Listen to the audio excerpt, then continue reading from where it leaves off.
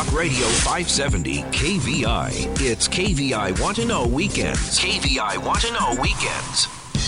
Get ready to raise a toast with Seattle's most spirited hour of talk, Happy Hour Radio. Explore the best in Washington wines, beers, spirits, food, and more with your guide, Seattle sommelier, Christopher Chan. It's Happy Hour Radio, right now on Talk Radio 570 KVI. Well, hello, Seattle. Hello, Puget Sound, and welcome to Happy Hour Radio. I'm your host, Christopher Chan, advanced sommelier, your weekend wine guy, and the Baron of Bourbon. That's right. I've got a very special guest on today, and I hope you are all being healthy and, taking care of each other, getting some sunshine, eat some vitamin D, get out of the house every now and then, but, of course, social distancing. We're almost through this. Stay with us, and be sure to buy some of this next whiskey I'm going to talk about. In fact, they've got so much whiskey, you could have a whiskey for almost each day. I've got Brent Elliott, the master distiller for Four Roses Distillery out of Lawrenceburg, Kentucky. He's on the line. We're going to talk about all that makes Four Roses so lovely and so pretty. Brent Elliott, welcome to Happy Hour. Oh, hey, thanks, Chris. Thanks for having me on. My pleasure. So I've never been to Kentucky. That's the bluegrass state, right? That's exactly right. And unfortunately, they postponed the Kentucky Derby, which when I worked in television, we always covered the Kentucky Derby. That was back in the 90s. That was a lot of fun. You are a, what do they call them? Kentuckyite? Kentuckian? Kentuckian. So you grew up and you went to school at the University of Kentucky. That's right. Yeah, I grew up the western part of the state in Owensboro, and then went to school in Lexington, and then eventually made my way back to work for Four Roses about 15 years ago. And so you were a chemistry major in college, and I think that means a lot of things to some people, but you actually studied chemistry, right? That's right. Fantastic. Now, I'm curious, how does chemistry translate to this whole idea of fermentation science? Well, if you look at it, then you've got a lot of biology, you've got engineering, you've got there's so much that goes into making whiskey. But if you break it down far enough, I mean, everything at that level is chemistry. Whether it's the fermentation, the distillation, even some of the processing, it all comes down to really what is in the whiskey, and on a really fundamental level, it's all chemical. Okay. Now let's talk about Four Roses. Now, let's see. Who was the first distillery in Kentucky? Was that Evan Williams, or was that Jim Beam, or was that Elijah Craig? It's the history is kind of nebulous and hard to pinpoint exactly like where it began or who the first person produced whiskey was. And believe me, a lot of people spend a lot of time scouring through archives and the histories to try to figure that out. So it's really hard to say. Yeah, some of those names you've thrown out there, some of those guys are credited with, being some of the first. Who the actual first was, it's hard to say. All right. Now let's talk about Four Roses. Who's the founder of Four Roses Distillery? Our founder is Paul Jones Jr., and he actually began making whiskey down in Atlanta, Georgia, back in the 1880s. But he had to pack up, and he moved everything up to Kentucky and trademarked the name in 1888 in Kentucky, and he continued selling and making bourbon up to and actually through Prohibition. Fortunately for us, his company was one of 6 that had a license to sell medicinal whiskey during Prohibition. So even when no one else could get whiskey or any spirits or beer, alcohol legally, there was that loophole for if you needed it for a particular illness, and I couldn't tell you exactly what those illnesses were, how legitimate that is, but you could get them through your physician. You could get 1 pint of whiskey every 10 days. Wow. For your fatigue or headaches or whatever it might I like be. it. Yeah, maybe going through withdrawals even, huh? That's so fun. My parents are doctors. My sister's a doctor, and I think chemistry has changed in some of the pharmaceuticals these days, but there's still something that is so basic for just a nice dram to warm the spirit and to fortify oneself in the cold or the calming of the spirit, if you will. It's been very important and part of our history, of course. When you think of Four Roses, I think of that really cool round. It's not a regular bottle. It's more of a they got several different bottles. I've had the small batch before. Let's talk about how many. What makes Four Roses so special? You have several different mash bills, right? Different grains you use in the fermentation, meaning 51% corn is a minimum. Yeah, exactly. We actually produce 10 different bourbon recipes, and by that, what it means is we have the 2 mash bills that you're alluding to, and then we have 5 different yeast strains that we use to ferment those mashes. So the combination of 2 mash bills, 5 yeast strains, we arrive at 10 distinctly different bourbons, and each one of those is mashed, fermented, distilled, and aged independently. And then at the end of maturation, whenever that particular batch or barrel is ready to be aged based on its flavor profile and its maturation, we pull those particular recipes, mingle them together in different proportions, one for consistency, and the other is to create different products. So whether you're drinking the Four Roses bourbon, which uses up to all 10 recipes, or the small batches that we'll talk about in depth later, the regular small batch is 4 recipes. The small batch select is 6 recipes. Single barrel is 1 recipe. So all those are different, not just because of the ages and the proofs, but because of the different recipes that are used. Now, is that all in different percentages, or is it like 4 mash bills are all 25% of the final? We tweak those percentages for consistency, because with bourbon whiskey, there's certain guidelines, and it's so regulated. We have to follow all these different guidelines to be able to call it straight bourbon whiskey. And one of those guidelines, which is probably one of the most important ones, is we can't adulterate it in any way. We can't add colors, flavors, anything to tweak that flavor profile, which basically means it's totally a natural product. We're at the mercy of so many variables, the weather, the grains, the wood. There's so much that goes into the final profile of any particular barrel that's aged. And that's great. I think that's part of what makes it so, it brings art into it. But that also creates a challenge because we want our products to be consistent for our consumers. Sure. So if you're used to, like the small batch, if you're used to that flavor profile, you go back and buy it again because you like the flavor of it. So we want to be consistent. It's curious. With those, go ahead. Oh, go ahead. I was saying with those 10 recipes, or whether like the small batch, 4 recipes, we can always tweak that and use different batches or slightly different ages to all within the same recipes, but to keep that flavor profile. When I think of fermentation, obviously temperature is a big part of fermentation, right? Of course, we think about lager beers or ales, top fermenting versus bottom fermenting. Fermentation takes a while. We're talking about turning starches into fermentable sugars. And throughout the year, is Kentucky, what's the variable? What's the diurnal? Do you have cold winters and hot summers? I imagine you do. We do, yes. And from the front end, the actual fermentation, distillation, that doesn't really affect it much. We have, it's all done indoors. So the temperature swings don't affect that side of it. Sure. But that's very, very important for the aging process. That's the estimation is, 2/3 or more of the flavor and all the color. That all comes from what happens inside those barrels. So when you have a very hot day like you have in, say, July or August, you're getting a lot of expansion. That the headspace in that barrel with all the vapors and the air, that expands and pushes down the liquid, and that forces it into the wood.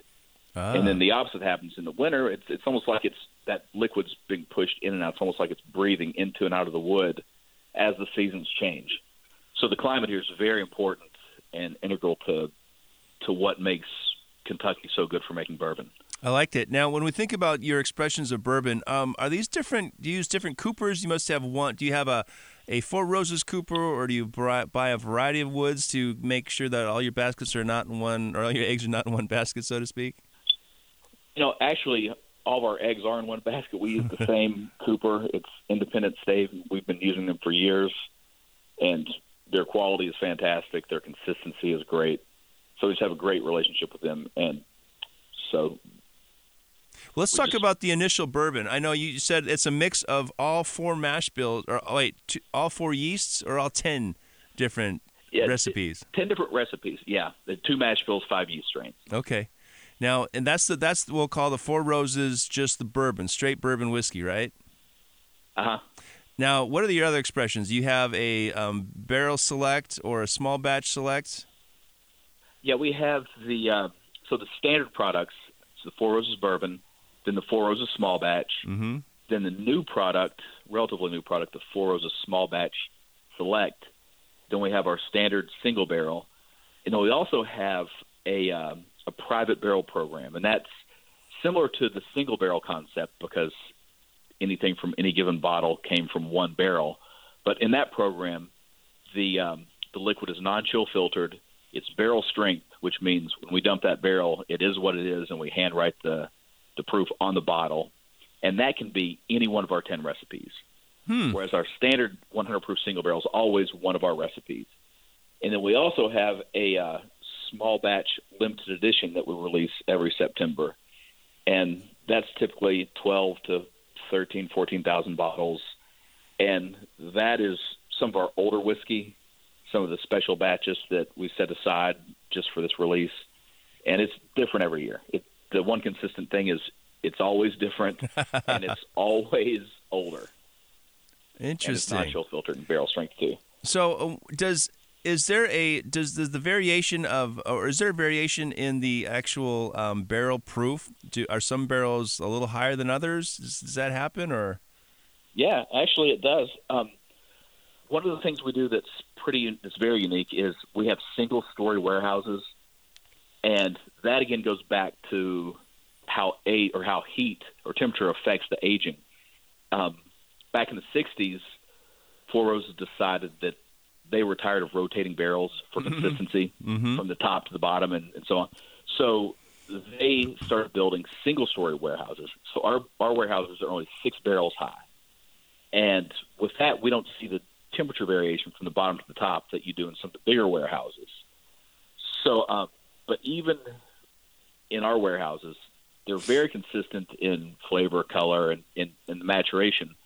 But if you go out far enough, even with the minor temperature variations we see from the bottom to the top, after about 9, 10, 15 years, you will see a difference from the bottom tier to the top tier in somewhat in characteristics and a lot in the proof.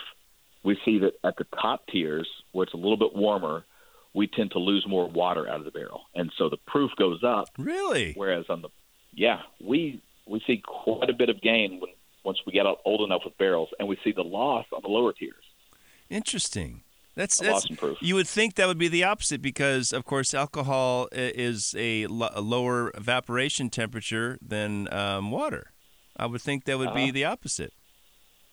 I think probably you have more of the alcohol that's volatilizing in the higher tiers, and I think that's increasing the pressure. The sort of theory is that it's all about the size of the molecule. Since water's smaller, more of that escapes. Okay. Very good. Well, there we go. I have my chemistry lesson. Hey, folks, you can apply for a credit here on Happy Hour Radio. Speaking with Brent Elliott, who is the master distiller of Four Roses. He is a University of Kentucky graduate, majored in chemistry. And your first job was assistant manager in quality control. Quickly, what does quality control mean? For us, I think most importantly, it means something that doesn't in other industries, and it means that you get to taste whiskey. It means that part of you have all aspects, some that aren't exciting, like when you're talking about specifications, compliance, and the things that don't shine quite as much. Those are still part of it. That's part of maintaining a quality product. But fortunately, when you're talking about whiskey, that includes the flavor profile. So it does involve a lot of smelling, tasting, selecting barrels, selecting batches, that sort of thing. All right, cool. Well, we're going to take all that knowledge and try some of these small batch select bourbons we've got. Speaking with Brent Elliott with Four Roses Master Distiller here on Happy Hour Radio. Start your day the right way. The Commute with Carlson, live and local. Weekdays 6 to 9 a.m. Talk Radio 570 KVI. Now more KVI Want to Know weekends. Back to Happy Hour Radio with Christopher Chan. All right, Seattle, hope you're cozy inside and got something tasty in that glass. Time for round two. We're spending our afternoon, our evening with Brent Elliott, the master distiller for Four Roses Distillery in Lawrenceburg, Kentucky. He's calling me from Frankfurt. And tell me, Brent, how much whiskey does Four Roses produce in a day or a month or a year? That's an interesting question because we just finished an expansion last year that doubles our production capacity. Wow. And yeah, it was a big job. Took almost 4 years to complete. And the reason we had to do that was just because of the demand in the U.S. The demand's grown so much that we couldn't keep up. And even before we expanded, we were able to produce 4 million proof gallons of spirit off our still every year. Okay. So wow. now so we've doubled that. Now, we're not making 8 million gallons a year just yet because we know that 5 years from now, 6 years from now, we're not going to double our sales overnight. So we're kind of stepping that up. But it's a good opportunity for us to get Four Roses into the hands of more people and just to meet that growing demand. Very cool. Now, tell me about some of the grains. Are you selecting grains from across the country, or do you have a Kentucky farmer, or are you Iowa corn, or what's the grain heritage or pedigree? Our corn, which is by definition the dominant grain in our mash bills, that all comes from the same group of farmers that have been growing corn for us for over 50 years, and they're all up in Indiana. And the reason we have such a tight group that we work with up there is everything we do is all the corn is non-GMO, and that's important now in the U.S. It wasn't so important 15, 20 years ago, but 15, 20 years ago our biggest markets were Europe and Japan, and they've been more concerned with genetically modified grains longer than we have. So to meet that requirement over there, we've been using these specific farmers up in Indiana. Now, our rye, that comes occasionally from Canada. Most of the time we get that from Europe. Really? Yeah. Interesting. We follow they grow some really good rye, especially some of the Poland, German, yeah. Yeah, that's the quality of rye is just phenomenal. So that's typically our source for rye, and then our barley comes from sort of upper Midwest, and that's not a big portion of our mash bill. That we use 5% barley in both of our mash bills, and that's really just a functional grain. We use that for the enzymes for the conversion. Right. Makes sense. And finally, tell me about the water. I know that Kentucky has a high limestone content of water. Is that correct? Yes. It's why we're famous for caves. The limestone that dissolves and you get these nice big caverns. Famous for caves. I want to see that on a license plate. Kentucky, famous for caves. Mammoth Cave and many others. But, all right. Yeah, part of that is we've got a lot of limestone, and that helps with all the groundwater. That all trickles through. We pick up some of the limestone, which is basically a vitamin for the yeast. The yeast loves that. Right. And then it also filters out metals and impurities. So we have very clean, very hard water, which is great for making whiskey. Excellent. Well, I'm enjoying I just poured myself a small wee dram of the small batch chill filtered 90 proof. Tell me about this particular expression. Okay, that was we released that in 2006, and that was really the first time that we went to those 10 recipes. So that's the small batch, the original small batch. Yeah, the original small batch. Damn, it's good. And yeah, it's good. That's what we do for that one is we utilize both mash bills right down the middle. It's 50-50. And then we use our K yeast strain, which produces nice spice, and our O yeast strain, which through fermentation creates a lot of rich, deep, fruity flavors. So when you put those together, you get a nice balance. You get the fruit, you get the spice. It's 90 proof. It's a combination of 6 and 7-year-old barrels. So it's got a lot of nice age on it. You get a lot of depth, a lot of rich, nice mouthfeel, nice finish. I'm digging it. It's definitely smooth, but it also has a nice, a very friendly personality. It's just got edges of spice with some of that rye and some of the yeast notes there. It's a little bit of cream on the finish, which I really dig. Now, I'm curious.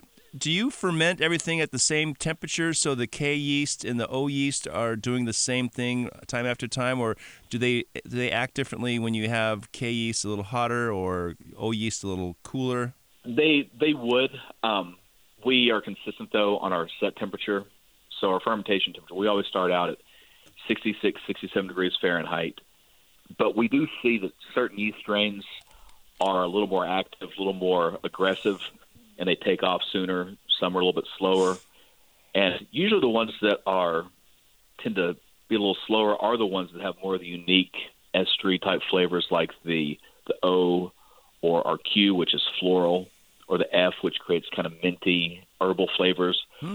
Those tend to just take a little bit longer just to kick off, but we treat them all the same. We set them all at the same temperature, and they all ferment. They all hit their end point at about the same time. It's fermenter, but sure, generally we hit the end point. Yeah. I'm curious. Is the grist, is that a specific size, or do you vary grists? And that's the sort of the size of the mashed grain of the ground up corn and grains, right? Yeah. The corn is always consistent. It's run through one hammer mill with a certain size screen. It's always consistent. And the rye and the barley, they run through a separate screen, so those are consistent. So we never deviate from what those specifications are. Okay, and as master distiller, have you come up with some ideas with your 15-year tenure there? You must have some license to practice some wizardry out there, right? You get to do some fun things. We do a lot of fun things. What we've really been fortunate about is the fact that we have the 10 recipes, because with that we kind of have an unlimited number of possibilities of different combinations, both of the recipes and ages, to create new products, which has been nice because I became master distiller in 2015, and I get that question a lot, like, what are you going to do? How are you going to make your mark?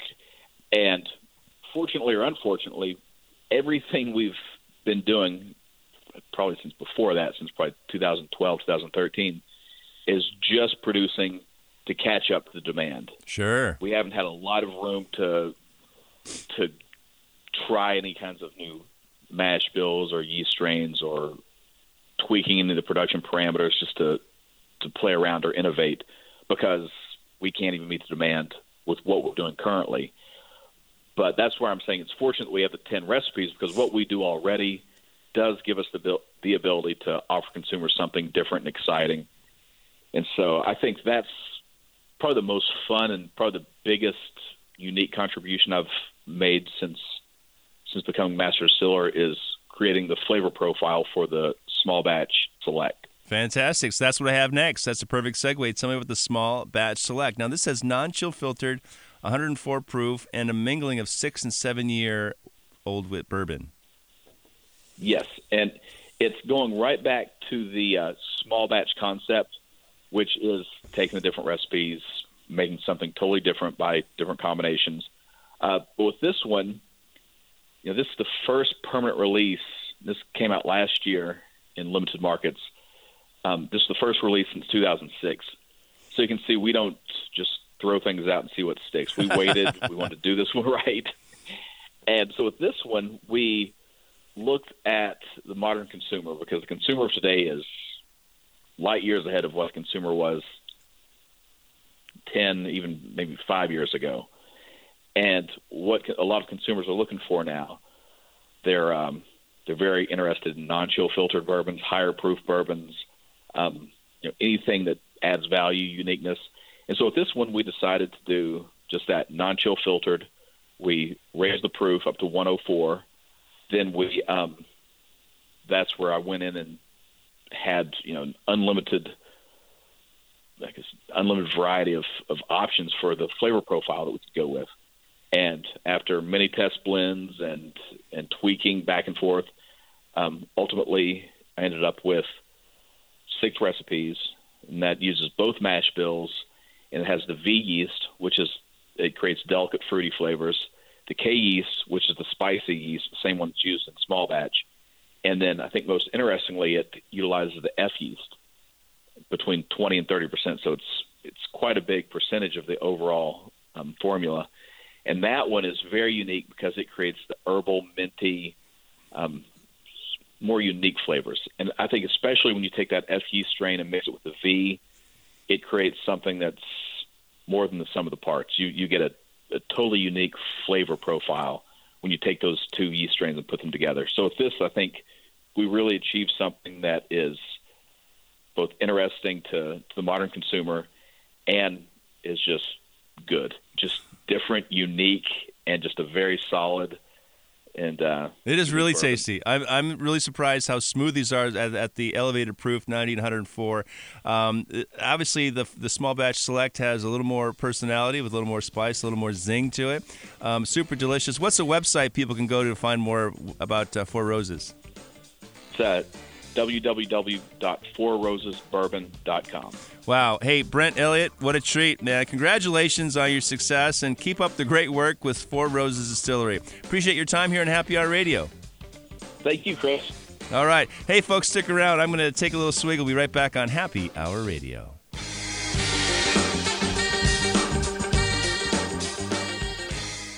Tune it in and turn it up. Cruise home with Kirby. The Kirby Wilbur Show. Live and local. Weekdays 3 to 6 p.m. KVI. It's KVI Want to Know Weekends. And you're listening to Happy Hour Radio.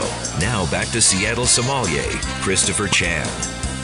All right, Seattle. Hope you're having a great Saturday night. Welcome back. It's time for round 3. And I actually have 2 bottles of rosé and 1 glass in front of me because, believe it or not, it's been sunny outside, and this is the time to start thinking about rosé. Of course, I love rosé all throughout the year.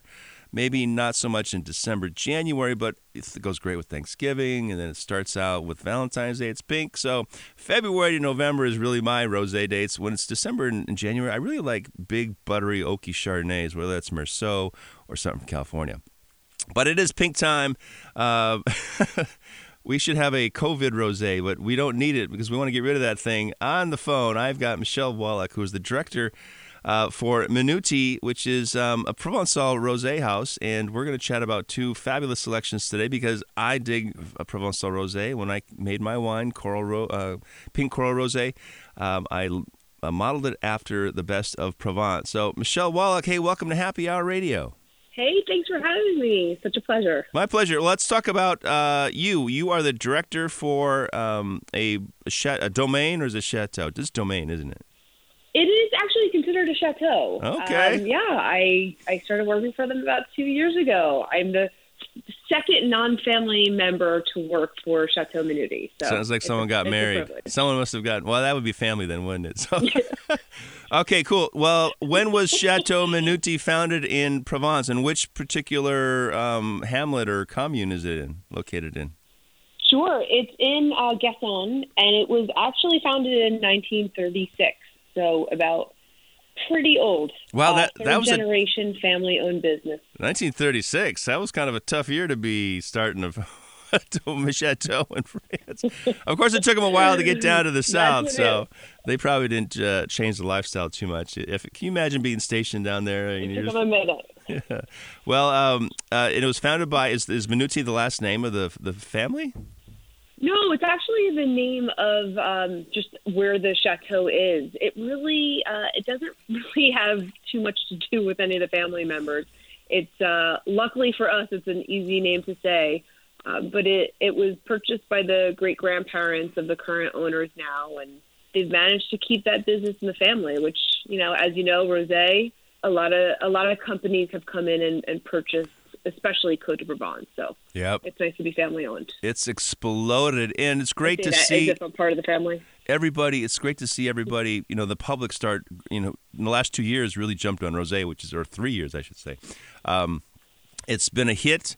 It's delicious, and of course, they gravitated toward Provence because it's dry. I know here in Washington State we've got 1,000 wineries. A lot of people were bleeding off their rosé or their Syrah, or in the cab, and having a little residual sugar. They used to throw that away. and then they bottled it for $10 and got people to buy it because it was cheap and it was kind of okay. It was a little sweet, didn't have complexity, and they had to add acid.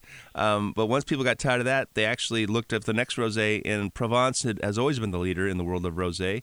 Let's talk about the grapes that are allowed in rosé, Provence rosé.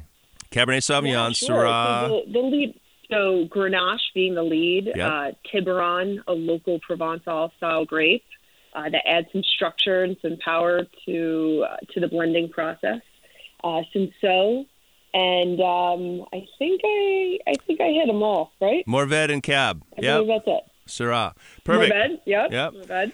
I've had the pleasure of working with the CICVP or something, the Provence. The Coast of Provence Rosé Association. They were up here 2 years ago, and we did a presentation on rosé. And what I like about Minuti is that I know you sent me 4 bottles. We're going to taste 2 today and 2 next week. Different bottle sizes. You've actually have the Skittle. Then you've got the what I'll call is the Escalon or the Chateau Angel, or the high-end bottle which came out. And then we've of course got the tall Italian style long neck, and you have another Rhone-style wine bottle here. So let's talk about M. Minuti, 2019. Sure. I want to say that all the vintages down there are relatively the same unless you get a big, huge rainstorm late. Is that right? That is correct. Very, very similar conditions year to year. Which I like, because I know that's going to be sunny and warm. Great place to visit, and I was down there a couple years ago. So I've just poured a little glass of the M. Minuti 2019. This is also the one in the Skittle bottle, which looks like to be a male here. I'm going to say it's got the female shape. Is that okay? I don't know how you call it. I was going to say that. It's okay. All right, good. It is a bit feminine. It's actually a unique proprietary bottle that the mother of the 2 brothers that run Minuti, Francois and Jean Etienne, their mom, Monique, created this bottle in the 1960s. So it's this unique shape, and throughout the last couple decades, some other folks in the region have copied the bottle, similar style, and now I say she started the Skittle to have it. She created it? She did. Oh, my goodness. The M bottle that you're drinking. Yeah, it's pretty cool. And actually, it's funny because in the 60s, like a lot of wineries, the quality of the grapes, the quality of the winemaking wasn't, up to snuff, at least what it is today in the last 20 years. So they were using grapes like Uni Blanc and Carignan, grapes that are just not as quality as Grenache for rosé production. Right. And so it was a little bit of a density play. So the longer shaped bottle, the wine was darker, and over the course of time in the 90s, the 2 brothers ripped out the Uni Blanc and Carignan and replanted to Grenache. But back then, she was ahead of her time and created this bottle so that the color would look lighter. Wow. Oh, how about that? This is cool. I love it when I learn something. I should have given that up. It's all right. I poured some of the M. Minuti in my glass. It's quite expressive. I get hints of ruby red grapefruit, flowers, a little bit of that white pepper note, a hint of spice or bay.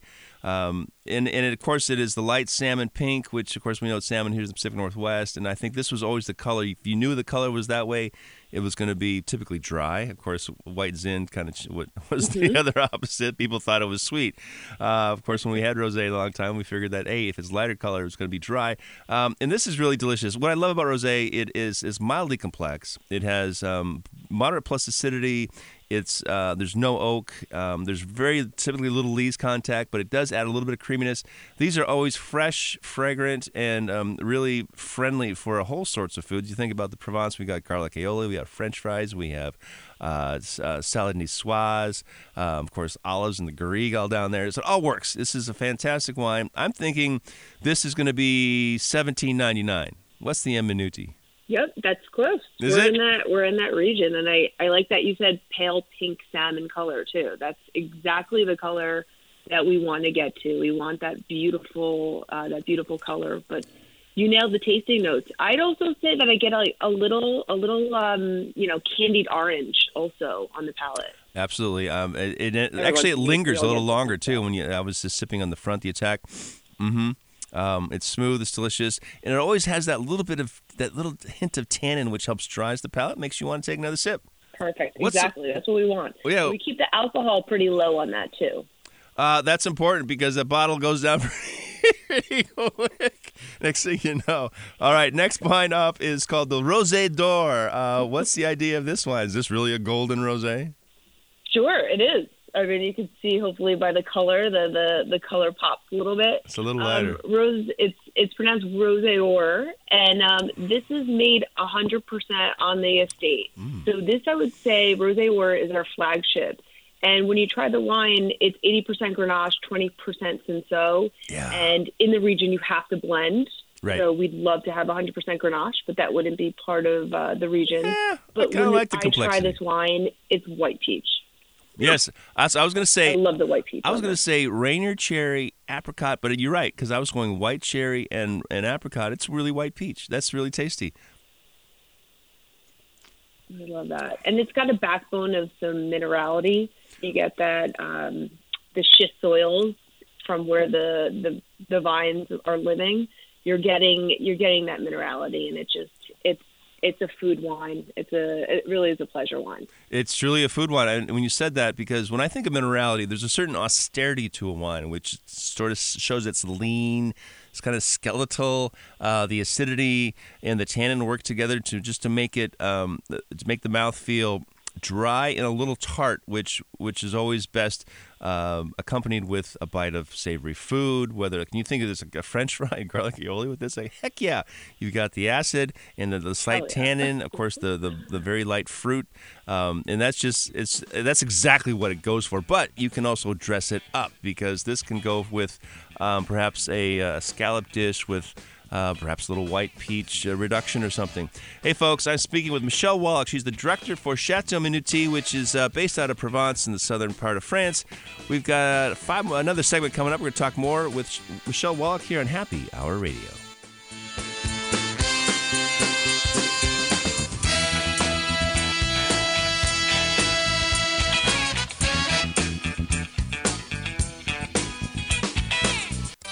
Some say 3 is a crowd.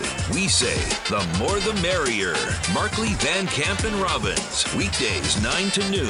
KVI. It's KVI Want to Know Weekends. And you're listening to Happy Hour Radio. Now back to Seattle sommelier, Christopher Chan. All right, Seattle. Hey, welcome back to our fourth and final quarantine segment. I see the horizon. Good health is near. And I looked in the mirror the other day, and I realized that being quarantined means you don't exercise. That's all I'll say.